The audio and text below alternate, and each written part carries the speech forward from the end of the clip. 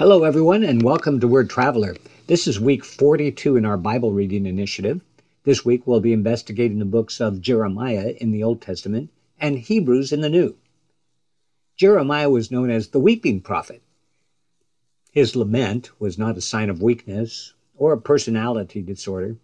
Like Jesus, who was deeply moved in spirit, this prophet openly wept for the condition of the people he loved.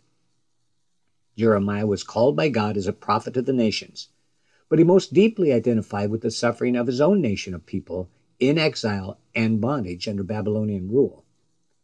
"Oh, that my head were a spring of water," said Jeremiah, "and my eyes a fountain of tears. I would weep day and night for the slain of my people." The book of Hebrews was written for first-century Jewish converts to Christianity to demonstrate the supremacy of Christ in all things. He was the fulfillment of Moses and all the prophets, and the mediator of a better covenant, enacted on better promises. Although he is our great high priest, Jesus Christ is fully able to relate to our human condition. Hear the words of the writer of Hebrews in chapter 4 and verse 15. "For we do not have a high priest who is unable to sympathize with our weaknesses, but we have one who has been tempted in every way as we are, yet without sin."